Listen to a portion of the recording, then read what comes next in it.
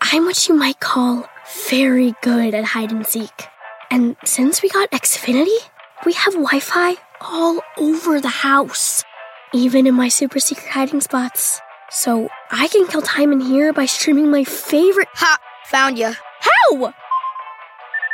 You left Find My tablet on. Get wall-to-wall Wi-Fi on the Xfinity 10G network. Restrictions apply. Not available in all areas. Actual speeds vary. If you're shopping while working, eating, or even listening to this podcast, then you know and love the thrill of the hunt. But are you getting the thrill of the best deals? Rakuten shoppers do. They get the brands they love with the most savings and cash back. And you can get it too. Start getting cash back at your favorite stores like Nike, Walmart, and Zappos. And even stack sales on top of cash back. It's easy to use, and you can get your cash back through PayPal or check. The idea is simple. Stores pay Rakuten for sending them shoppers, and Rakuten shares the money with you as cash back. Download the free Rakuten app and never miss a deal. Or go to Rakuten.com to start getting the most bang for your buck. That's Rakuten. To get the Crime Writers on After Show right now, go to patreon.com/partnersincrimemedia.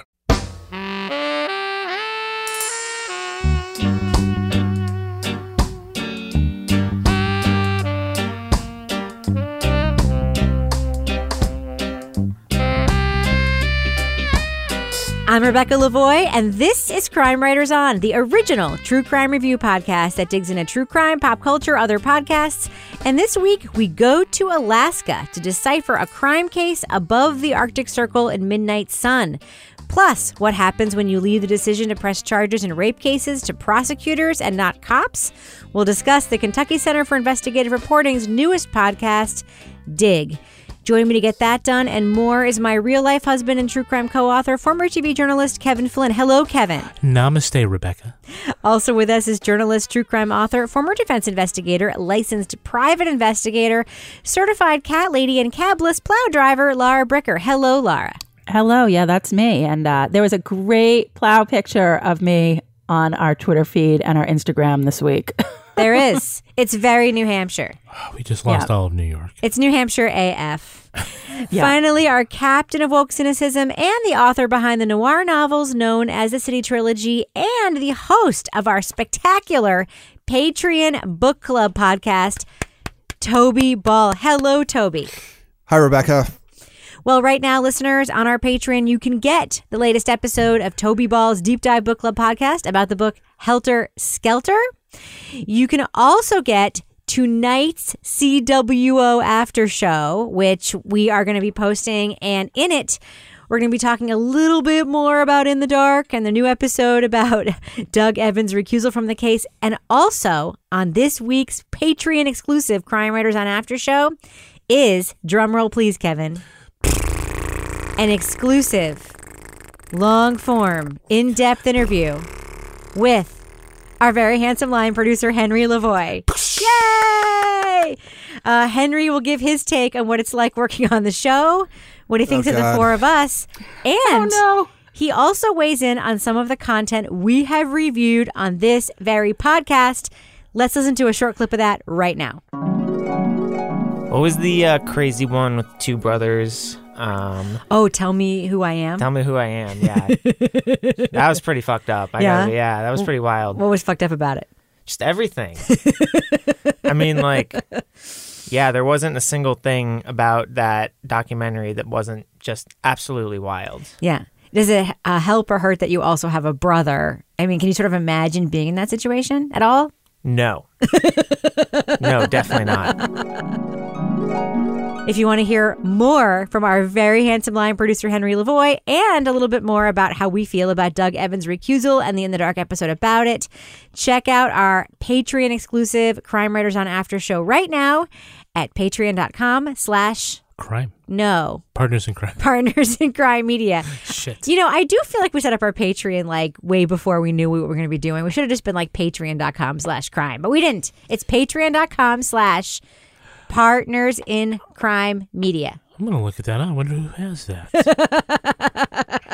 I mean, good. Might be like Crime and Sports, one of our friends over there. And Toby, you are recording another book club next week. What is the next book up after this Helter Skelter episode of The Deep Dive? It's called Savage Appetites. Ooh. And it's 4 sort of essays about, by this one author whose name I'm spacing, about women who became obsessively involved in crimes that they actually didn't have much to do with. Ooh. Like, it wasn't involving people they knew or whatever. So there's, one's about a woman, people may have heard of her, but she created these like super intricate little models of wounds. Yes, she's from New Hampshire. Yeah. So there's one about her.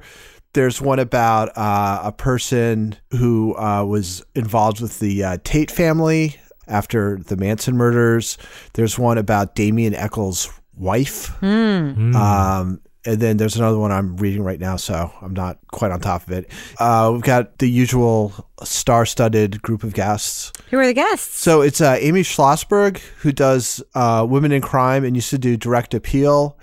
Rebecca Sebastian from Dialogue and Yellow Tape True Crime Trivia. I believe those 2 guests were on another version of Toby Ball's Deep Dive together, right? Yes, it is just a coincidence they're on again together now. And then from Australia, I mean, hopefully, is Elise McGovern, who's also been on before. And, hopefully she's not affected by, the out-of-control fires in Australia. Oh, geez, yeah. So anyway, I think it'll be a really good discussion. The book's interesting. God only knows when it's going to drop, but we're recording on Monday, otherwise known as today. I guess. When it drops, it really all comes down to our handsome line producer, Henry Lavoie. And as we know, he can be mercurial about his production, Henry Lavoie. He's also got college. Yeah. Say, Mom, I just want to join a frat. But this week, I kept asking him, like, you got to get that deep dive up. We got to get that deep. He was also doing Crime Writers on. But he also, had time to go skiing. Oh, that's bullshit. He had time to make dumplings from scratch with his beautiful girlfriend. Of course, we ate those dumplings, so we can't really complain. Right. He made Amber Hunt and Alex Segura wait. Really? Well, he went skiing with his friends during his break from college. Those are important Imagine that. Wow. All right. Well, check out our Patreon if you want to get all that stuff. Plus, you get Married with Podcast, Laura's awesome podcast, Leave It to Bricker, etc. All right. Are you guys ready to start the show right now? Sure. I'm ready. My Newpark name is Millekrook. My English name is James Domick Jr. This is Midnight Sun. In the Alaskan Arctic, villagers responded to the mysterious death of an elderly woman in 2012. They're met by her son, a native-turned-fledgling actor named Teddy Kyle Smith. First responders and villagers run to Dolly's house to find Teddy sitting on the couch and Dolly's dead body in the bedroom. They try CPR, but it's too late. By the time they declare her dead and leave the bedroom, Teddy's left the house. In Midnight Sun from Audible Originals, narrator James Domick Jr. is the great-grandson of an indigenous storyteller. He brings the listener to the remote lands of rural Alaska to explore Smith's case and to investigate one of his claims that while as a fugitive in the wilderness, he was visited by a mythic tribe thought only to exist in legend. From a distance, I saw in the daylight, they were all dark. They were hairy. Their faces were leathery. As we were growing up, we always heard and told stories of them, but the true meanings were never understood. It was just always understood that they were there. A blend of true crime and lore, Midnight Sun explores more than a violent crime in an isolated world. It looks at indigenous culture, its challenges in the modern world, and what happens when it collides with the U.S. justice system. Audible Originals is sold as an audiobook of sorts, but its format is classic podcast, complete with recorded interviews, archival audio, and tape of the narrator's experience. It's available for sale, or for Audible members, it can be purchased for free with your monthly Audible Originals credits. Spoiler alert, we are going to be talking about extensive plot points from Midnight Sun, so if you want to remain spoiler-free, go to the time code listed in our show notes.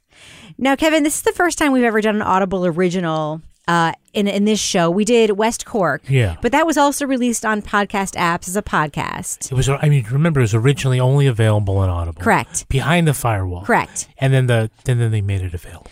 But the Audible Originals strategy, I happen to have a little bit of inside baseball knowledge on this, so I'm going to share it with you. They are trying to create content that is shorter than an audiobook, more of like a bingeable experience that will be separate from their book content, other authors, other publishers, to create stories that people can, consume, can binge like podcasts on the platform. And they do it instead as chapters. So instead of like episode 1, episode 2, episode 3, it was chapter 1. What did you think of this format? It's a podcast in everything but name only. Yeah. Including the way it's produced, which is a lot of extemporaneous tape. It's live interviews. It's tape from the scene of police incidents and court. And so it's really not an audiobook in any shape or form. Yeah. Other than you can buy it at audible.com. Now, Toby, you sent me a note that was one of my sort of biggest thoughts that I've been grappling with around this podcast. I'm just going to call it a podcast because that's what it is. It's an Audible original, but it's a podcast. They make a decision at the beginning to basically spoil the ending. And they have this very strong opening. What do you think of that decision? And when you were listening to the podcast, how did you feel about it kind of as you went along? Do you want to just explain what happens and then just tell me what you think about that? Sure. So at the beginning, and Jason Moon actually on Twitter said that he thought that was the best beginning he'd heard, I think. So that's high praise from high sources. All right. So it starts off where this guy, James Domick, tells this legend about his tribe, which is the Inupiaqs, and this other tribe, and this is a long time ago, the Inukins, and they apparently live side by side and in peace, and but there's this incident that happens where a loose sled dog eats an Inukin kid, and it causes this rift, and the Inukins decide they're going to sort of retreat into the wilderness. So he tells the story, and then he says, and that was basically the last anybody really knew of the Inukins until Teddy Kyle Smith saw them while, I can't remember exactly whether he said while he was on the run or before he was captured or whatever. So the setup is that this guy has actually seen these sort of mythical little people, these little hairy but very strong Inukins. I mean, it's a big setup. It's a great start. It's a big setup. You're like, in my mind, I was like, how the hell is he going to get any satisfaction out of this? Like, it seems like kind of a no-win prospect that you're talking about this guy who saw little legendary creatures. But to his credit, I think he pulls it off and asks some super interesting questions in doing it. But I guess the decision that's made is, he can start it in this very interesting way, but he's giving away the end of the sort of main story, which is Teddy Kyle Smith's shooting at village people who come to help his dead mother, and then fleeing into the wilderness, and then what happens to him. Like, you find out within the first 4 or 5 minutes. Yeah. So I guess the question is it worth it to have this great opening, but take away some of the suspense? Yeah. And, I don't think there's a definite answer. It's a trade-off. For me, I thought it worked. I thought the beginning was very intriguing. Parts of the story are so harrowing that, the fact that he ends up being caught is not really a giveaway to the end of certain things that happen along the way that are very tense. So I think it was a good choice, but it's not a slam dunk. I'm sure there are people who feel otherwise. See, I somewhat disagree about the suspense, because I think the way they do set it up is, yes, that Teddy is in jail, but you actually don't know for what. And when we find out, and I know we're in the spoiler free, and I hate talking about it. We're not in the spoiler free. We're in the spoiler zone. Oh, you're right. Sorry. So, okay, spoiler zone. Spoil it, Kevin. When you find out that his mother wasn't murdered, well, or we don't know. We don't know, yeah. It certainly you find him with a gun, but she wasn't shot, or you find out, well, then what did he go to jail for? And what was all this other stuff? And so I thought that built suspense. And certainly, I'm still waiting until we get to the Buckles. Well, we'll talk about the Buckles. For me, I was still like... The Buckles story is incredible, and that is the height of suspense for me. I actually, if I'm going to ding this podcast for a couple things, I will ding it for occasionally sloppy asides and writing. James is an interesting guy, and I think that he leans into his, quote, interestingness a little bit too often and too many times. Too many fucks. I was in a band. I was an actor. Yeah, the asides are unnatural sometimes. People tend to misspell my English name, but they 100% of the time misspell my Inupiaq name, Milukruk. It means warrior who pulls arrows out of own body and fires back at enemy. I'm messing with you. It means breastfeeding mama's boy. I also go by Junior or Dominic or James Chronic Jr. if you're not into that whole brevity thing. What was I talking about? But the part where he's just writing narrative is so good and so strong, and hearing him in the field is so good and so strong that I feel like those asides are dopey. My other issue with the setup to this podcast is he says over and over and over again, I thought this was one thing, and then it turned into so many other things. This story started simple, but then many people got hurt, and many people, we know, we get it. He sets it up that way at the beginning, but then he goes kind of there over and over and over again. So, but I will say, those are quibbles because there's so much about this to like, and I just wanted to sort of get that out there because I feel like I think that James may have had the expectation that people would maybe just Google the case at the beginning or knew more about the case than we did. I didn't. And I found myself wishing I hadn't been tipped off a little bit at the beginning. But that is a quibble, and I think it's a debate in the editor's room that could have gone either way. Laura, I want to ask you another question about this podcast that I know that I completely entranced and pulled me in. Was the setting, this extreme northern setting, deep in the Alaskan forest, these tiny villages. Kotz is one of Alaska's hub towns. It has a jet runway, but just like Kayana, there's no roads in or out. It's just above the Arctic Circle on the northwest coast. Kotz is where everyone from the surrounding villages come for basketball tournaments and groceries and to go to the hospital. And also the best Chinese food in the state. Yeah, I think that for me was what was so compelling as I started to listen to this. And as you were talking about, the way the story opened, we know sort of the way it ends. But I think because of the setting and because of this really unique area that they're describing, and also this culture that we're being taken inside and really learning about the village and, where James is from and Teddy's from, and just listening to this description of going in on what was it, a 6-seat bush plane to get in. And you have to wear your parka and boots onto any plane up there because it could go down. Yeah. And if you're there. Can you imagine? Yeah. And the weather's coming. They're like, better get out now because you won't be getting out for 5 years if you don't go now. So it was, I just think that was so, so the setting, but then also the setting within the village was really intriguing to me because I think that, nobody but James, I won't say nobody, but he was the person to tell this story because he didn't nobody else was going to know who to talk to and actually have people willing to speak to him because there's that trust factor. I grew up with him, or, I used to do this with this person or that. And, I think, I don't know about you guys, but I just loved Big Bob. My name is Robert Jason Sampson. Bob's lived in Kayana for over a decade, but we know each other from before.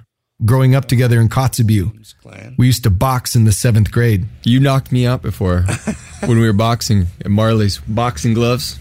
I used to knock out a lot of people growing up. Because it's just James is kind of flip in a way, as he's like Big Bob. He likes to party and he likes to talk, but he knows everybody. And so then I loved listening to the kind of how the sausage is made in terms of how they were getting people to come and speak with James. And, Big Bob is calling them up and you're hearing these phone calls and he's like, yeah, hey, and then at one point, there's that scene where he finds Big Bob who's got his it's what, 11, and he's already got his 5th of whiskey out or something, to kind of get the interview going. But I just thought it was really interesting listening to James sort of reconnecting with the people in that village, and just you realized what a close-knit community he was going into, because if you didn't know the person directly, you knew their relative, they all knew each other. Right. And that was really fascinating to listen to. And Bob's got that sweet hat that he made out of the Crown Royal bags. That's right. That thing was awesome. So it's 2/5 of Crown Royal bag. I think it's 4. 4 of them. Oh, yeah. Okay. I see front and back. That hat, it takes more than a few bottles to make. 1, 2, It's enough to make my liver shake just looking at that damn hat. 5, 6. Look, there's a pocket right here. No, it was really good. Flat Toby. One of the things, Toby, that I love the sort of inside look into, because this is something that I don't think we would ever think about.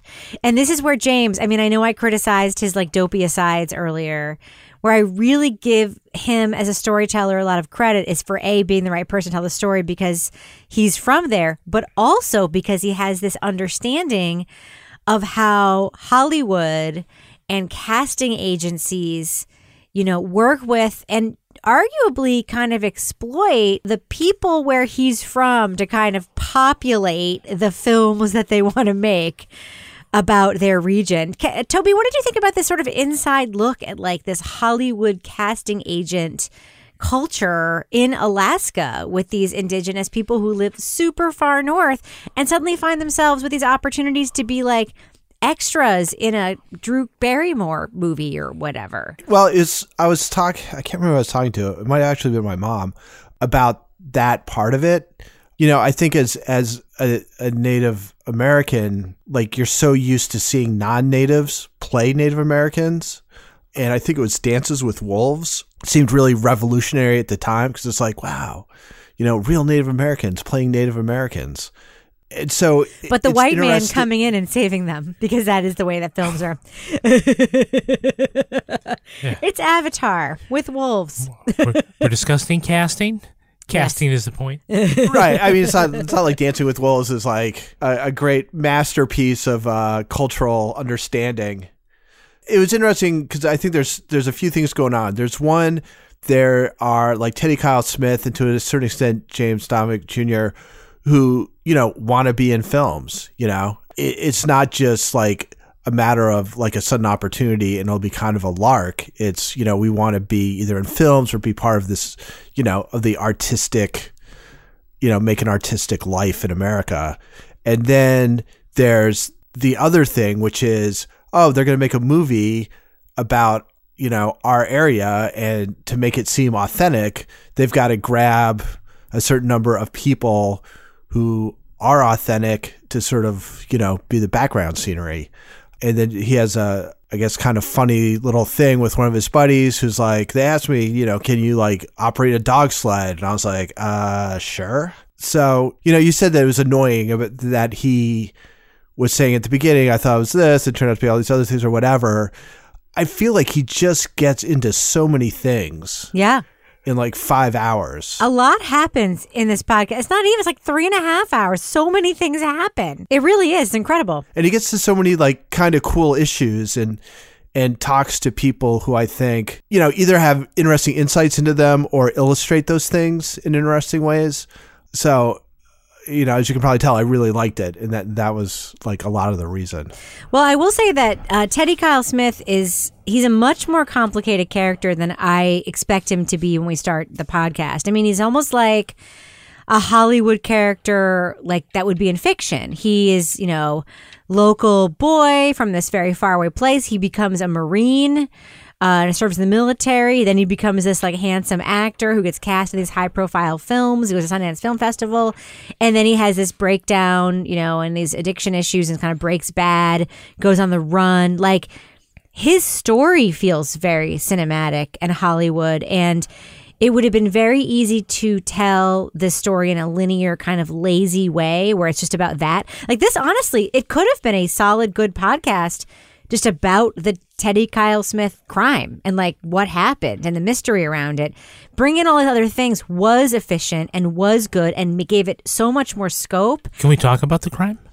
We will talk about the crime, but I want to ask you a question about that, Kevin, right. first. Because one of the most interesting aspects of this audio project to me is how much audio there is from the cops. And the recorder the cop carried. All he has is an audio recorder. All right. Okay. Hey, Teddy? He shouts down to Teddy. I can talk to you? Teddy calls out for Lorena. He says, "Let me talk to my fucking sister." I said, let me talk to my fucking sister. We'll talk to your sister? Okay. Annie Reed, another villager at the scene, calls out. Teddy? Can we talk? It's me, Annie. But Teddy doesn't say anything. He raises his gun and shoots.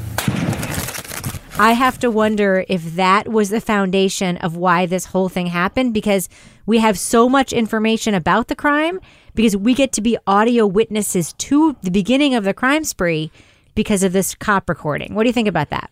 Yeah, I think it's great that certainly I'm going to guess that in Alaska, their public information and freedom of information laws are much more liberal than in other states, because this journalist was able to get all sorts of recordings, the arrest, the incident, his discussion with investigators.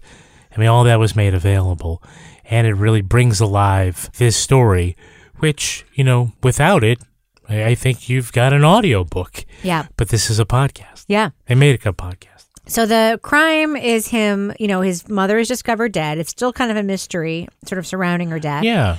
But then he shoots at the people who come to help. But then there is this incredible chapter about these brothers, the Buckle brothers, who go north on this bear hunting trip because one of them draws a tag for bear hunting. By the way, I am not a hunter, and hunting is difficult for me to think about, but I also understand.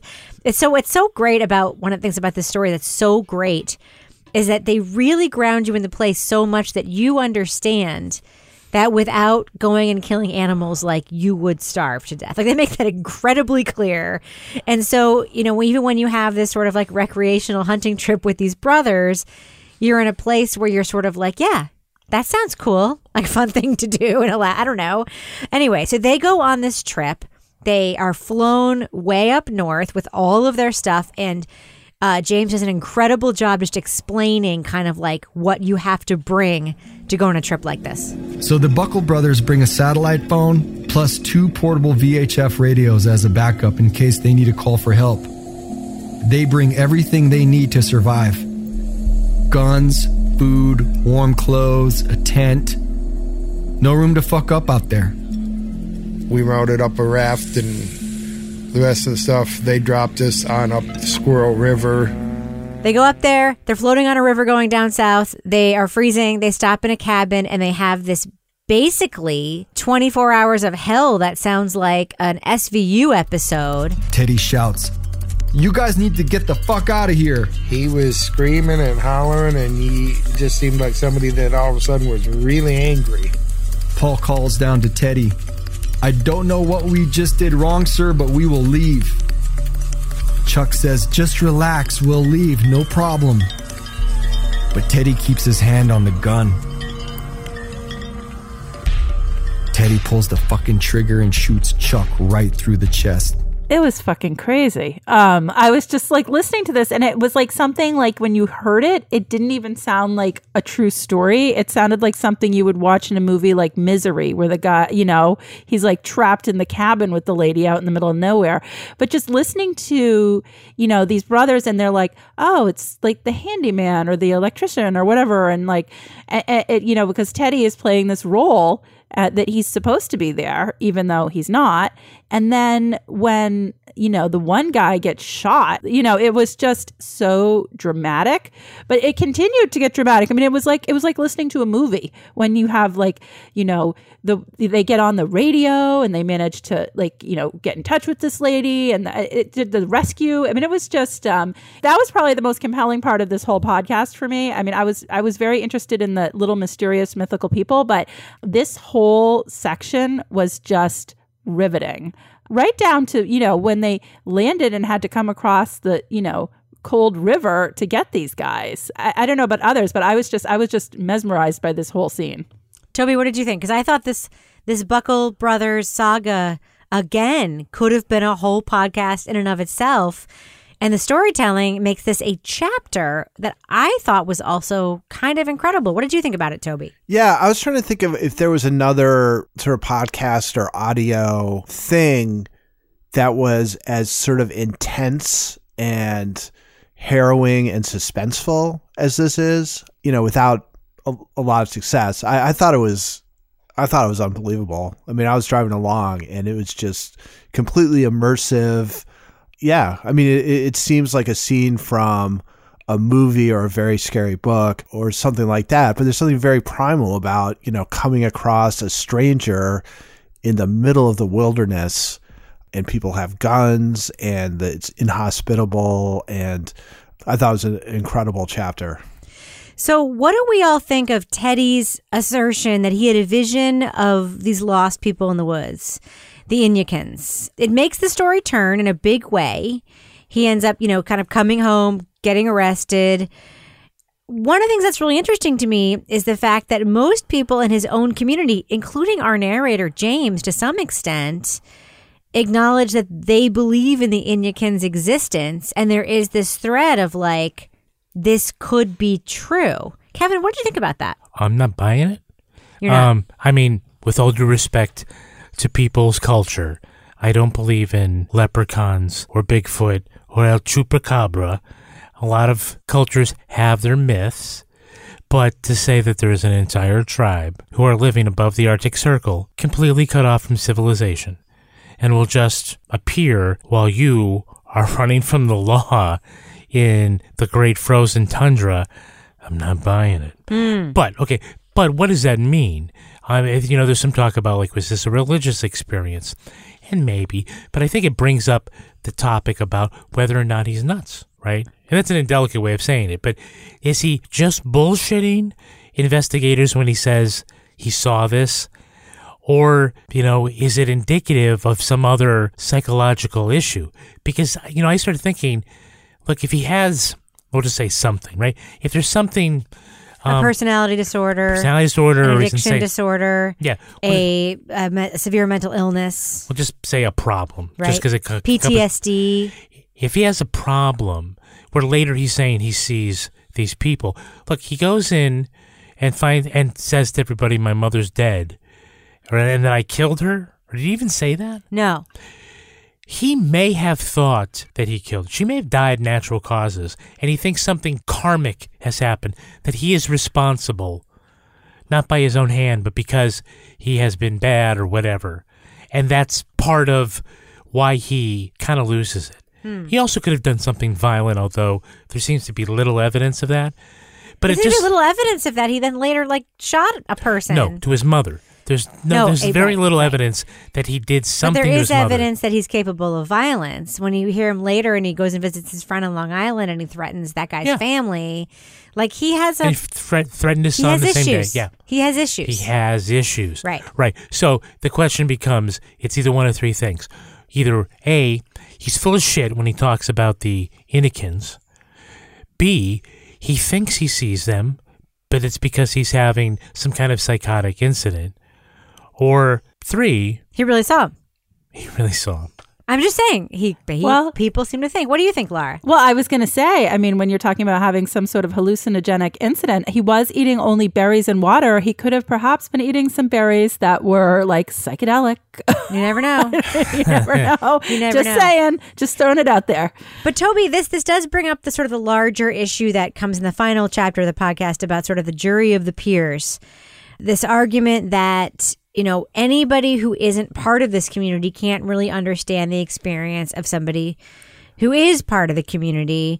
What did you think of the sort of criminal justice leg of the podcast, sort of as it's coming to its conclusion about Teddy's trial and whether or not he was treated fairly when he is making all these assertions about having had this somewhat mystical encounter while he was on the run? Yeah, I think it's a couple different things. And one of them is, how seriously do you take that encounter? And I'm with Kevin too. I just sort of, on the face of it, don't think there's a tribe of hairy little guys running around the Alaska wilderness. But that being said, when that part came, you tweeted out this week or last week, Rebecca, that New Yorker story about the earthquake. Yes. Potential earthquake around Seattle. Yes. And there's a part in there where they talk about how there was a tribe in Puget Sound, or a couple of tribes or whatever, who had these legends about another tribe that just disappeared. Yes. And they'd always thought that was, that was just some kind of mythological thing. And then they come to find out that almost definitely they were wiped out by a tsunami. Yes. And she makes a comment about how easy it is for white culture or whatever to sort of, dismiss. Poo-poo. Yes. Yeah, dismiss these legends as being just mythological and not based on actual historical facts. So, kind of keep that in mind, and who knows what that means in this particular case. The second part of it is, how do you get a jury of your peers, which I think is sort of more of a pressing issue, just because the way of life in that town is so extreme that I do think, you can make a strong case that unless people are not just sort of book familiar, but like actually familiar with what that situation is like, it's probably hard to be able to put yourself in sort of the community value mode of that place to make those kinds of decisions. The other side of the coin is, how do you get a jury? How do you get 12 people who've had that kind of experience, who don't know this guy, and get them into one place for a long period of time? When James can't even walk into any situation and not know everybody, right? Like it's demonstrated for us. That's what's so brilliant about the podcast, is it's demonstrated for us. But I think what he does say, and I think it's a valid point, and maybe it's more about prisons, but like, this is what it's like to be colonized, right? Is that you have these systems imposed on you that aren't respectful of your culture. Right. And that's kind of the situation that he's in. Listen, I'm just going to go on the record and saying that I think there's an excellent chance that Teddy could have seen the Inyakins in the forest. I do. You know why? Why? Because we don't know. Like come this is on. like, no, I mean, come on. I think it's we don't interesting. I'm with Rebecca. I kind of hope he did. I'm not being come like Kevin. like Bigfoot about it. I'm not. You're not. I'm saying, Kevin, there are people, the way that this place is described, it would not be hard to live completely off the grid and away from everybody. Yeah, for 48 hours, and then everybody's dead. I'm just saying. But I don't think they're small and hairy. I think that part was weird. It sounded like a baby bear to me. All right, Baby Yoda. Okay, we have satellites. We would see them. I have a final thing I just want to bring up because it's important. We've reviewed a lot of podcasts, and true crime podcasts in particular, where our hosts have tried to recreate some experience. Yes. Or done a road test. I mean, like when Sarah and Dana did we coined this phrase, root talk. Actually, Sarah Koenig coined that phrase in an earlier episode of This American Life, and then got brought back. That's what I meant. It was... Yes, root talk. And then Amber Hunt did it in the podcast review last week where they rebuilt the salt vat. So James says he, quote, has to go into the wilderness, and that everyone around him is like, why? I had the same question. Kevin, what did you think? Worst root talk ever.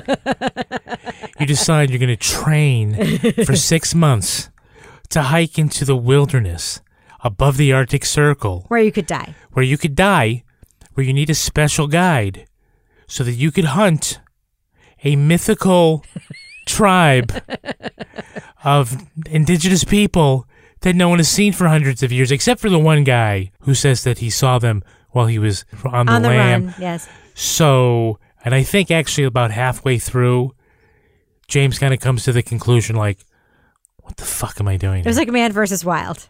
It was just like Naked and Afraid. It's like, I appreciate your dedication to get a really great piece of tape. But come on, man. Yeah. Laura, what'd you think? Bacon and butter, man. I mean, bacon and butter and oatmeal. It sounds like it was quite an adventure, Yeah. And then we had a little bit of he might have heard something. They might have been Yeah. outside his tent. There were some sounds. Yeah. It was I a don't little know. bit Ghost Adventures for me. A little Yeah. bit Ghost Adventures. Sort of going along Yeah. with what I said earlier about James's sort of off the cuff sides where he's like a little bit bro-ish.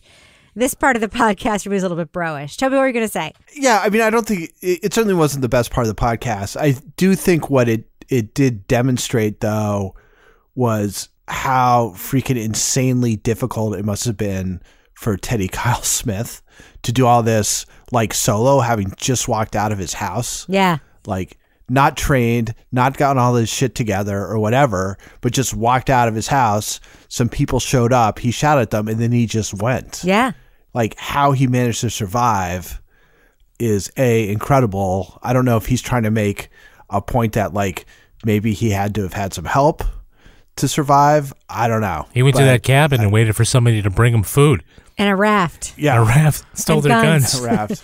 Let's do what we do. Let's tell our listeners, because I suspect many of our listeners have not heard of this project. I heard about it like from some public radio people and from Toby. Midnight Sun on Audible. So the way you listen to it is you either use your Audible account, go to the Audible original section, or just search for Midnight Sun and you can get it there. Or you can buy it for And a that's couple Sun bucks. with an O. Yeah, Sun with an O. Yeah. Midnight Sun, S-O-N. Or you can buy it for a couple of bucks. Or, you know, you can just, I don't know if they're going to put it out as a podcast ever, but I did think it was important enough and interesting enough to review. So I'd encourage you, if you like our reviews, to perhaps check it out. Laura Bricker, what do you think? Thumbs up or thumbs down for Midnight Sun on Audible? Thumbs up. It was really interesting. I listened to it, I think over the course of like maybe 2 days because it was just something that was easy to binge and listen to. Really interesting scene setting. Learned a lot about the culture. And I am going to go out on a limb and say I am just fascinated by the mythical creatures that may or may not exist that were talked about in the podcast. So listen in. Toby Ball, what about you? What's your review for Midnight Sun? Thumbs up or thumbs down? I give it a big thumbs up. I really loved it for all the reasons I've said before. I think it peters out a little bit at the end, but for all the rest of it, I just thought it was super interesting. The mix of intense storytelling and suspense mixed with really interesting looks at the lives of people and other sort of issues related to Native Americans and like rural Alaskans. It's just I thought a really potent mix. Big thumbs up. What do you think, Kevin? Thumbs up or thumbs down for Midnight Sun on Audible? I'm a thumbs up. I like James' voice. It's a little dude-ish and perhaps forced at sometimes, but I kind of like it. It kind of reminds me a little bit of Io Tillett Wright from Ballad of Billy Ball. Somebody else I can't quite put my finger on, but it was interesting. But we need indigenous voices. By nature of their lifestyle and their location, their stories are really fascinating. And could this have been told like on a Cherokee reservation in the lower 48? Yeah, but it would be a completely different kind of story. And I think by nature of the fact that it happened in the Alaskan Arctic and just sort of all that kind of conjures up, it makes it for a really rich tale. And so, again, for me, thumbs up. I'm going to give it a thumbs up, too. I really, really liked Midnight Sun. There are things that would have made it a resplendent thumbs up for me. I would have liked it more if I didn't know the end at the beginning. I would have liked it more if we perhaps had an editor who helped James shape his asides in a way that they added to and didn't take from the narrative, because he is an excellent storyteller, a great narrator. And I think perhaps in the storytelling, a producer somewhere perhaps encouraged him to lean into those asides. I would have made the other choice and said, let's just hear you be who you are in the nat tape that you collect when you talk to people. Because we got plenty of Nat him. tape, natural tape. Yeah, when he's talking to his friend Bob, when he's talking to people, we hear what he's like, and we don't need to hear him tell us what he's like. So to me, that was my kind of main dig at the podcast. Plus, the end does peter out a little bit. That chapter with the Buckle brothers and what the crime really was so astonishing and so suspenseful. One of the most suspenseful pieces of audio I've heard in a long time. So for that and for the rest of it and for the fact that it's a story unlike any I've heard before, thumbs up for me for Midnight Sun. Moving on. 911, where is your emergency? The Louisville Marriott downtown. Tell me exactly what happened. I was just screaming at him, what happened? What happened? Why is all this blood here? Please open the door, please. My heart felt like it was sitting outside of me. The producers of The Pope's Long Con return with a new podcast series. In season 1 of Dig from the Kentucky Center for Investigative Reporting and Louisville Public Media, host Eleanor Klippenoff examines the way rapes are prosecuted in Louisville. Over a 3-year period, Louisville police cleared 2.5% of all cases because a prosecutor declined them. But they cleared 40% of all rape cases that way. And Louisville is doing this more frequently than other cities. In fact, among large police agencies, Louisville has the 6th highest rate of rape cases cleared without an arrest. By following the case of one rape victim, Dig digs up plenty of evidence of a legal process misused at the expense of victims and shines a light on a system motivated more by conviction rates and crime statistics than by prosecuting the offenders or advocating for victims. Now, we are going to be talking about plot points for Dig, so to remain spoiler-free, go to the time code listed in our show notes to hear our reviews. And a little bit of a trigger warning, we are going to be discussing a podcast that discusses sexual violence. Laura Bricker, I want to talk about episode 1 of this podcast because it focuses on the rape case of one woman, Jen, who we hear her story sort of as the thread that holds the podcast together in terms of the way that the policies in Louisville affect people.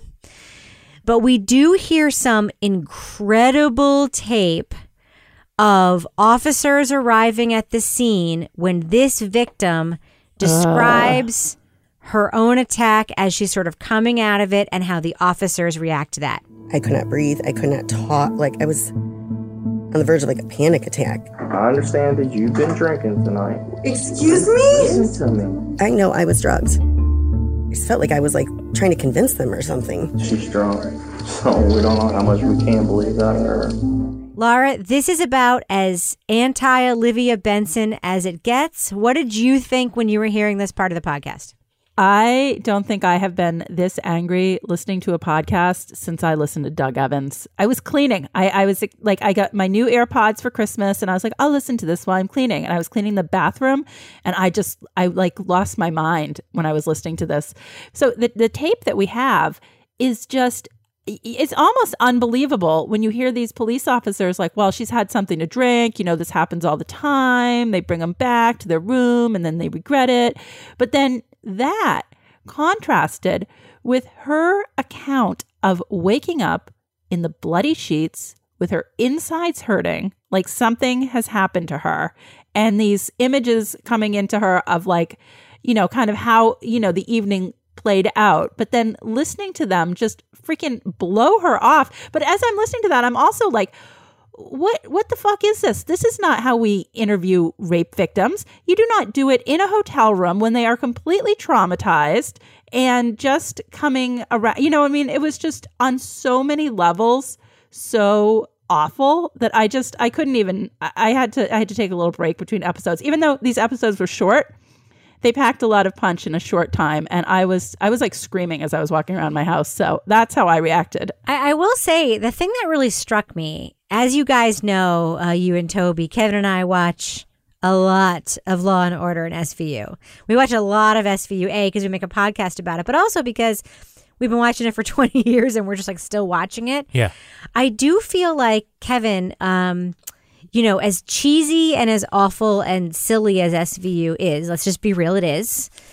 It also has, and there's a lot of data to actually show this is the case, it has done a tremendous job of educating people in this country, young people and, you know, just people, about consent, about what their experience with the police is supposed to be like when they report. There's data that shows that people are more likely to report if they like have been exposed to this kind of media, which sort of talks about the upsides of reporting, the upsides of testifying, etc. I felt like Jen, our protagonist, for lack of a better word in this story, knew that. Even when she was still feeling the effects of the drugs, even when she was still sort of coming out of a reverie, you hear her talking back to the police like, wait, what? What are you saying? Are you kidding? Yeah, I mean, when someone gets robbed, the police don't ask you to prove that there had been money in the drawer. Yeah. to begin with. They're It is not very going to prove unfortunate that the somebody way actually punched you in the face. Yeah, it's very unfortunate in the way that sexual assault is often investigated. Are there times where there are events that are consensual? Yes, but that doesn't mean that you go in with that's the default. What does it cost you to be kind and to be, yes, I believe you in the beginning, right? If it's the worst case thing and you find out later that, no, it's the whatever, it was consensual It's and not. yada yada, and even if it's that, it doesn't cost you anything to be kind in the beginning, just in case she actually is a victim, because she probably is. Yeah. It was very disappointing. However, I will say the cops are not the problem in this case. Well, they were, though. in this story. But they were, though, because they were the reason why she wasn't comfortable immediately moving and acting. Right. But I would say, which is but why even there if was less evidence. But even these cops were more empathic. The problem is not at the scene necessarily. It's farther down the line here when it gets to the district attorney's office. But she makes the point. I will actually argue with you for a little bit, Kevin, Mhm. because I do think that Eleanor, like with their reporting, makes the outstanding point. A huge problem with rape cases versus other kinds of crimes. Like you said, when someone says they were robbed and there was money in the drawer and it's gone, or when someone says that they were punched in a bar, but maybe the bruise hasn't shown up yet, nobody questions whether or not there was an assault, because why would True. someone say they were punched if they weren't punched, right? But with rapes, from the cops all the way to the prosecutors, they're thinking downstream. They're already thinking, what will a jury say? What will a jury think? And that shouldn't matter just because this is a different kind of crime. They don't look at any other crime that way. They had a case they talked about where a guy raped a woman at gunpoint. I mean, how much more violent can you get? I mean, what else says rape but that? What else is rape more than a woman saying she was raped? And then you go to court and he gets probation? Yeah. What chance does Jen have? Yeah. Facing that? Now, Toby, there really are two related issues here. The first is the way the Louisville justice system's record on carrying rape reports to indictments or trial or conviction works. And the second is the way they are kind of taking advantage of this process, this, way of closing cases. I mean, it's kind of two things going on at once, and it's very isolated to this. It seems to this one city in Kentucky, because as we hear in the podcast, they compare to other cities, and this just isn't happening other places. Toby, what do you think about that? Yeah, I mean, clearly a culture has developed there. You see some of it in those tapes where it's sort of trickled down to the police, but I think largely it's in the prosecutor's office. And I mean, at some point there just must have been this, and they talk a little bit about it, that rape cases are tough because they're a lot of times it's a he said, she said type of thing. And I found it difficult to envision, what the thought process is, quite honestly. Why would you become a city attorney with the idea being, I'm going to kind of punt on as many rape cases as I can? I don't get the motivation. But yeah, I mean, they found this thing, which is, and I'm not going to get the terminology right at all, but it's essentially, we feel like we have enough evidence to convict them, but Closed by exception, but we're not going to prosecute for some reason. And, the reason they usually cite, I guess, other places is, the victim doesn't want to testify or doesn't want to push the case forward. But instead, they seem to do it like all the time for reasons that have nothing to do with that. Prosecutor declined. Yeah, prosecutor declined. Now, Toby, one of the things that really struck me also was that how many people in the story that they were interviewing from the prosecutor's office and on the police side were saying to this reporter, Eleanor Klippenoff, that her reporting was the reason why people were not going to report rapes in the future. The issues that make it difficult are that police are pitted as people who don't care and portrayed as people who don't care. And I think that is a big part of it. That stories like this will make it more difficult for women to come forward because they won't trust police, because cases like this are difficult to prosecute. I mean, do you think it's the story that's going to stop people? But I mean, I think that there is a very good chance that some woman somewhere listens to how you're trying to make us sound and chooses not to come forward because you're making it sound like we don't care, or we would know who her rapist was and we wouldn't prosecute. It was this incredibly Orwellian thing saying, like, you're going to make us look like we know where rapists are and we're not doing anything. You're going to make us look this way. You're going to make us sound this way. And as she says in episode 4, this is what LMPD has been telling me since I first started looking into this a year ago, that I am making it seem like they would know the identity of a rapist, know where that person is, be able to go make an arrest, but choose not to arrest and prosecute that person. But it's their own stats that make it seem like that.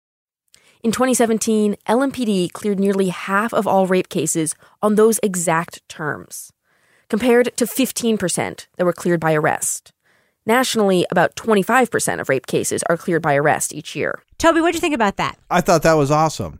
No, it's ridiculous. I mean, that's the whole, like, it's not just that. They also talk about, like, having victim-centered prosecution. And that's what they're describing these closures as, because it's getting some resolution for the victims. And, like, these ridiculous plea bargains they do. You know, it's not victim-centered at all. It's, like, DA-centered, right? It's putting their interests forward rather than the victims.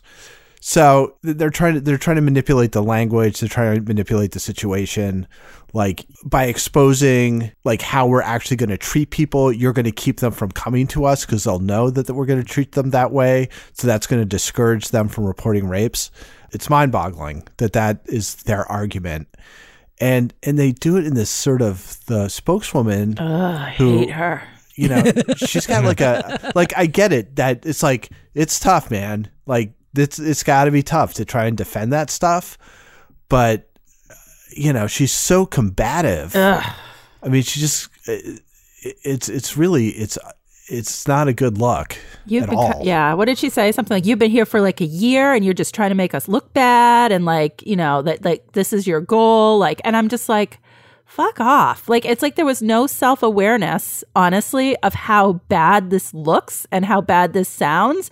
Like, it's the reporter's fault. No, it's your broken systems and policies that are not being followed's fault. And there was like this disconnect of, the problem isn't that this is being reported on. The problem that this is actually happening to start with. You know what I mean? Like, and there wasn't that awareness there at all. You know, someone who works also on the other side of the microphone, I get what she's doing. It's part of the job.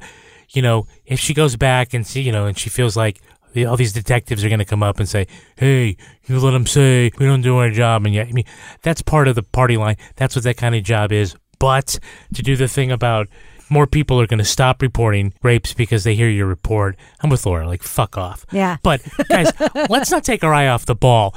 There in any city, there are patrolmen who are jerks and don't follow their training, and that isn't the issue. What makes them an outlier is that they let the prosecutors in only these crimes decide to charge, and then, for the most part, they don't go ahead and charge. And that's the kind of thing, it's a systemic problem there that could be addressed. I have a question for you, though, and I kept thinking about this a lot when I was listening to this podcast, because one of the things I love about reporting on crime in New Hampshire, because all of our books have been written about New Hampshire murders specifically, is that the burden of prosecution for murder in New Hampshire is very, very high. We have interviewed administratively, yes. Yes, we've interviewed because the New Hampshire Attorney General's office, in a similar scheme to what we have in Louisville, the New Hampshire Attorney General's office decides when the arrest is made in a murder. I mean, that's the crime. That's the one crime in which they become involved immediately. Yeah. And they're the ones who make that call. And their call is very trial-centric. It's very much like, if we can't win and we don't have an overwhelming amount of evidence, we won't make an arrest, even if there's probable cause, even if there's whatever. They want to win. They want to get the right person. And as much as that helps us as like writers, because we're very confident, like in the prosecutions that we've written about, and we're not reporting on cases like the Adnan Syed case, or cases where like a million things got messed up along the way, because we know the Attorney General holds this high bar. I kept thinking about that, and I kept thinking, like, what if that was rape? What if it was rape that they chose to look at this way, where it was like we're looking downstream, we're looking this, we're that. And I have to say, like, all the good, like a lot of the good feelings I had about these murder cases in New Hampshire, like, I don't want to say they were diminished, but they were diminished a little, because I imagine being the family member of a victim and having the cops maybe in the local municipality tell me, like, yeah, we think we know who did it, but the AG says we can't make an arrest because we don't have enough evidence. Like, and clears the case outright. It's a tough proposition. As opposed to leaving it open. But isn't there something about this being like the rape only like process? Like, this is what they've chosen for rape? That is inherently fucking sexist, and also gross, because, like, as we keep saying, these are assaults, period, right? Yeah. And if someone is punched in a face, they don't do this same thing. Okay, so if they wanted to make the argument, we don't have a lot of resources, and so it's a strategic thing that throughout our office, we're going to go for the most winnable cases because that's all we can afford. I don't know if I can agree with that, but they can make that argument. But the fact that they've got prosecutors in other jurisdictions saying they're doing it wrong, and that there are other people in the criminal justice system who say, just because it's hard doesn't mean you don't do it. Right. And doesn't mean you don't make the arrest. Yes. Because that's what it calls for. Right. That I'm like, oh, all right, well, sorry, Louisville, but I guess you're wrong on this. You know one. how you learn to win difficult rape cases? You tried difficult rape. You prosecute difficult rape cases. Laura, episode 4 of the podcast is a real stunner. Mm-hmm. We hear Eleanor talk to the police about this clearance process, this FBI term, by the way, which was made up by the FBI that they have manipulated. Yeah. And basically the things are, in order to clear a case by this exceptional clearance, you have to have probable cause to have made an arrest. You have to have a suspect, all the things. And then the woman just admits that they don't actually have all those things, and it happened anyway. And she just keeps pressing, and the answer remains the same. What did you think of that, just journalistically, and how that played out in the podcast? Well, it was interesting because we don't actually hear a lot of the two-way interview process throughout this podcast as much. Like, we'd hear somebody talking, and then we'd hear the reporter sort of summarize what was going on. But in this one, we had this sort of back and forth, but it was just maddening to listen to because it was like clear, and she kept asking the question, like, so X, Y, and Z happened here. That means you should have, you know who it was. You should have proceeded. Why is it being cleared like this? Because it's being cleared. Ask the question again, because it's being cleared. And I'm like, like, what is going on here? I mean, it was ridiculous, And the thing we didn't even talk about before was the conversation with the suspect. Yeah. Where they just like, yeah, don't worry about it. you know, we don't think you did it. Yeah, have a nice time. But the ending there where it was so clear. Again, it's that, like what I was saying before, there's like no situational awareness of how they sound when they talk about their policies and their procedures and how they're handling these rape cases. It's like, to the rest of us, it's absolutely horrifying. To them, they're just like, no, this is how we do things. I'm like, what? Toby, what did you think about hearing Eleanor talk to Jen and having Jen find out from Eleanor that her case had been, quote, cleared? And so eventually LMPD closed your case, right? Did they? I'm hoping not. Okay. No, I'm sorry. I'm like, what? Jen didn't know.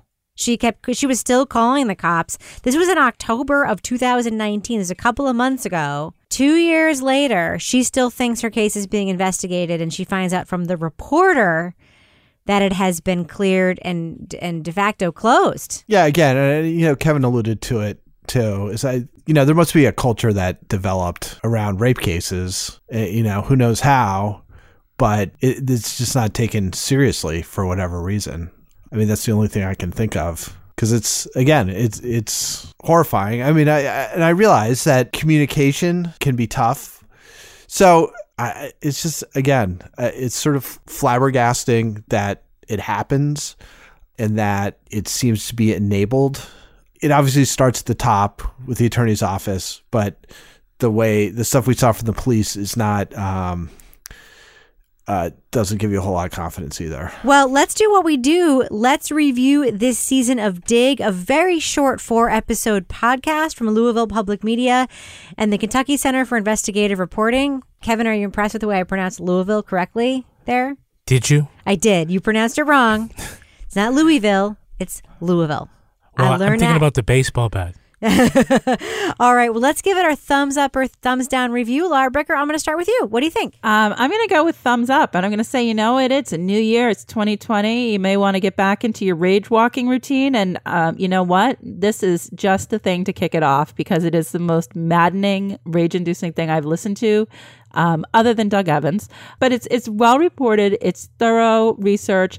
We have an extremely credible and articulate woman who is used to illustrate the problems in the system in terms of how they're prosecuting these rape cases in Louisville. And I say give it a listen. What about you, Toya Ball? Thumbs up or thumbs down for Dig from Louisville Public Media and the Kentucky Center for Investigative Reporting? I give it a thumbs up. It's what I think of as kind of like a newspaper podcast in that, the journalism's really good. The host is clearly a strong journalist. You don't get much of a sense of her personality, really. I mean, it's not like Amber or Madeline or so many other hosts where you feel like it's kind of their podcast. Like this feels like it's a news story, and there's nothing wrong with that. It's just a little different. But as far as uncovering and explaining this issue, I think it does a really good job. It is frustrating and maddening. With that in mind, I think people should give it a listen. What about you, Kevin? Thumbs up or thumbs down from this season of Dig from KCIR and Louisville Public Media?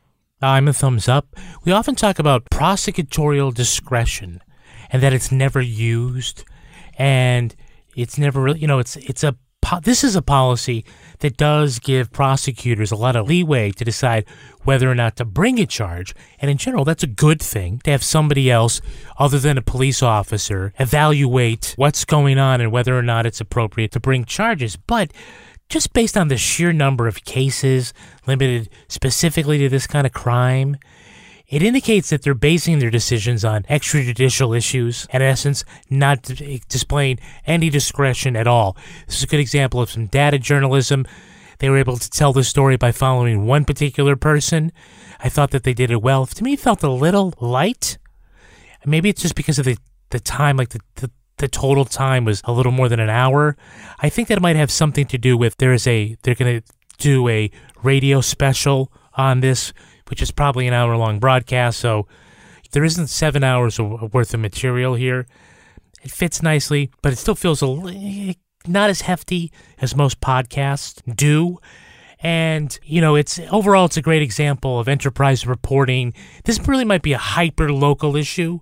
Like, it doesn't really inform something about a national systemic problem in the judicial system, but I don't think it needs to be. I think it does a good job shining a light on something that needs to be addressed. So I am also going to give a thumbs up, but I'm going to contradict you a couple times, Kevin. One is, I do think this goes beyond a hyper-local issue. I think they've used a hyper-local issue in their community to illustrate a lot of other things about rape cases that are systemic.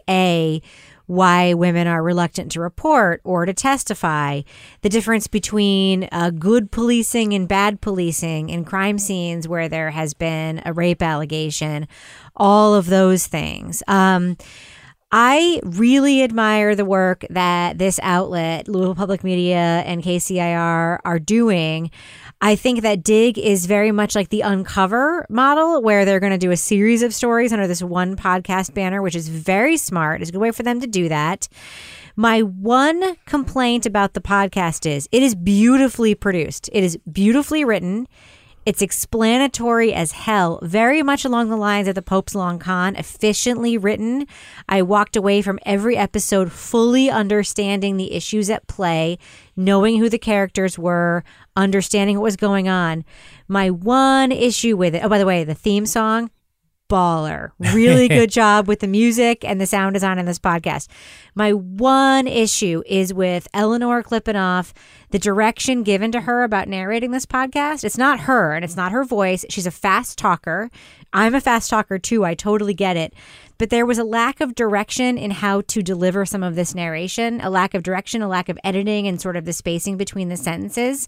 Because she's a fast talker and delivers the information very quickly, I found myself a couple of times just like hitting pause and like going back, or just having to sort of think about like, oh, so if I were, for example, Michael Barbaro in the Daily, I would have interrupted her for a second and said, so what I think you just said was XYZ. That is my one criticism of the podcast. This is not a vocal problem. It's not a speech pattern problem. It's an editing and direction issue.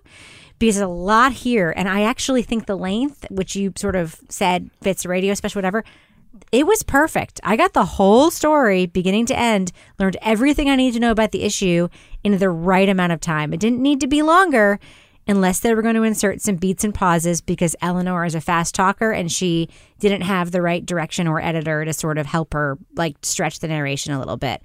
I really, really like this podcast. I admire it enough where I actually brought it to my newsroom today and said everyone should listen to it. So for me, it's a very big thumbs up for Dig.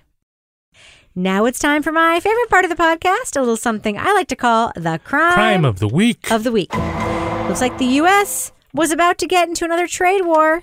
This time it seems we were breaking trade ties with the nation of Wakanda. Yep, that's the fictional nation in the movie Black Panther. Seems a researcher spotted Wakanda on a USDA website listing countries who are free trade partners with the United States. The government says it was a mistake. Wakanda was used in the database as a placeholder by programmers testing the system, and they forgot to take it out before it went live.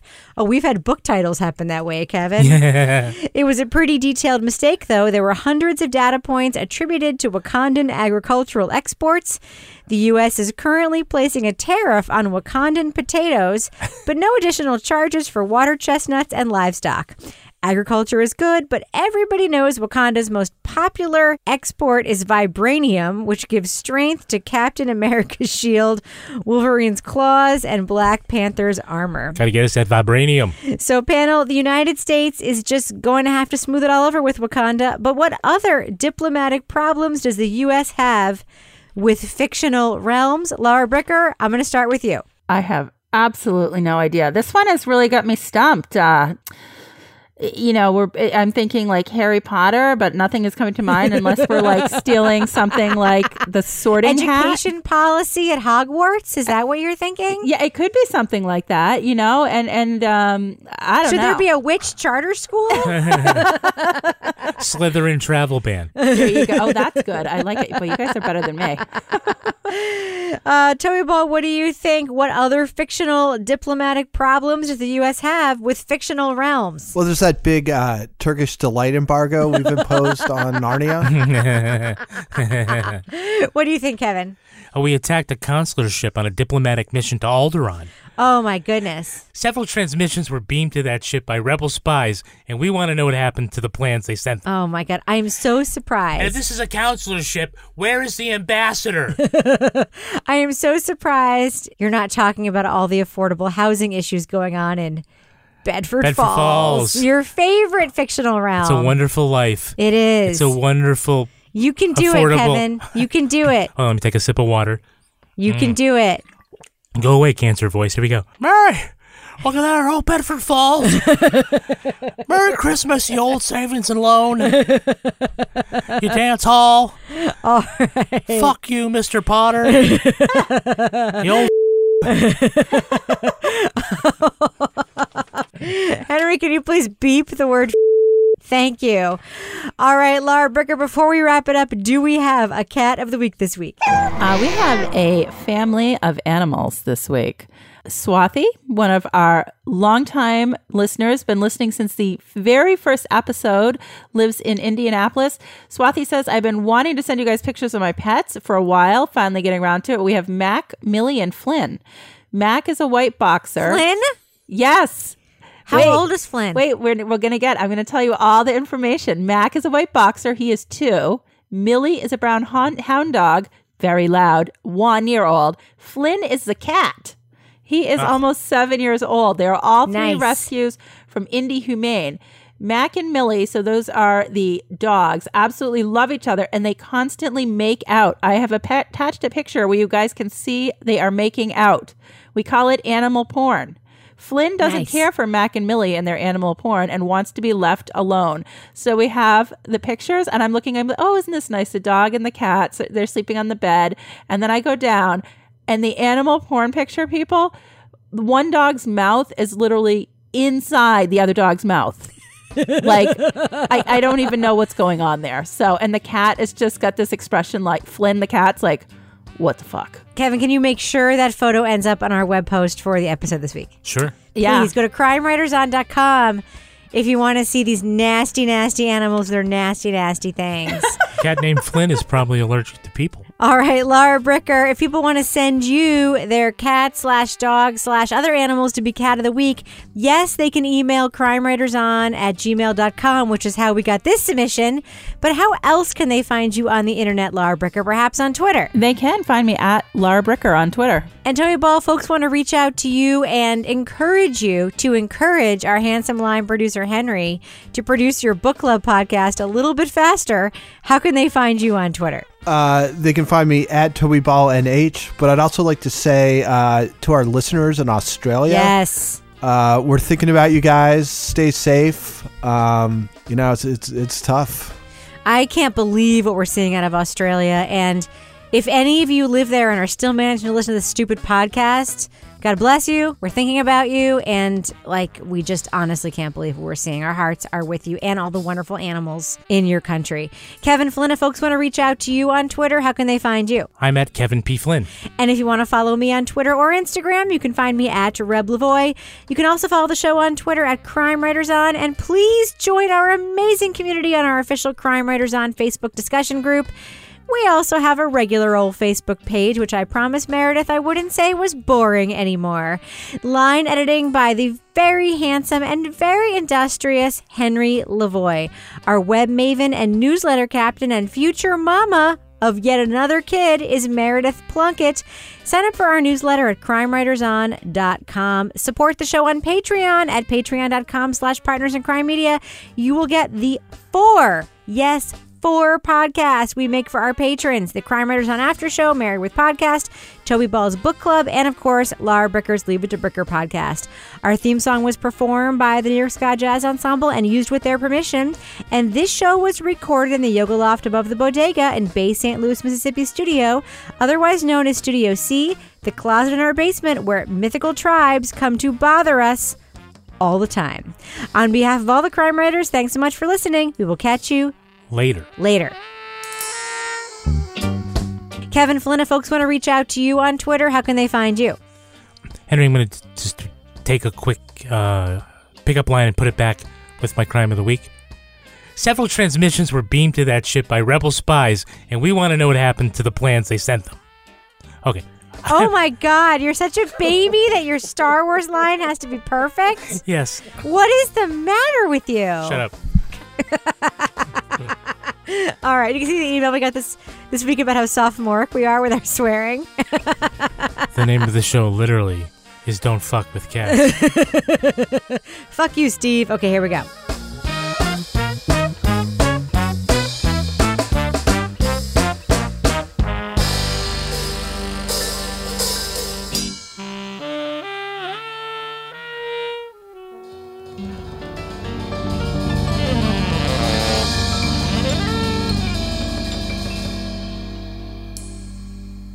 Partners in Crime Media. Shopify is the global commerce platform that helps you sell at every stage of your business. With the internet's best converting checkout, 36% better on average compared to other leading commerce platforms, Shopify helps you turn browsers into buyers. In fact, Shopify powers 10% of all e-commerce in the U.S. Sign up for a $1 per month trial period at shopify.com/podcastfree. All lowercase, shopify.com/podcastfree, shopify.com/podcastfree.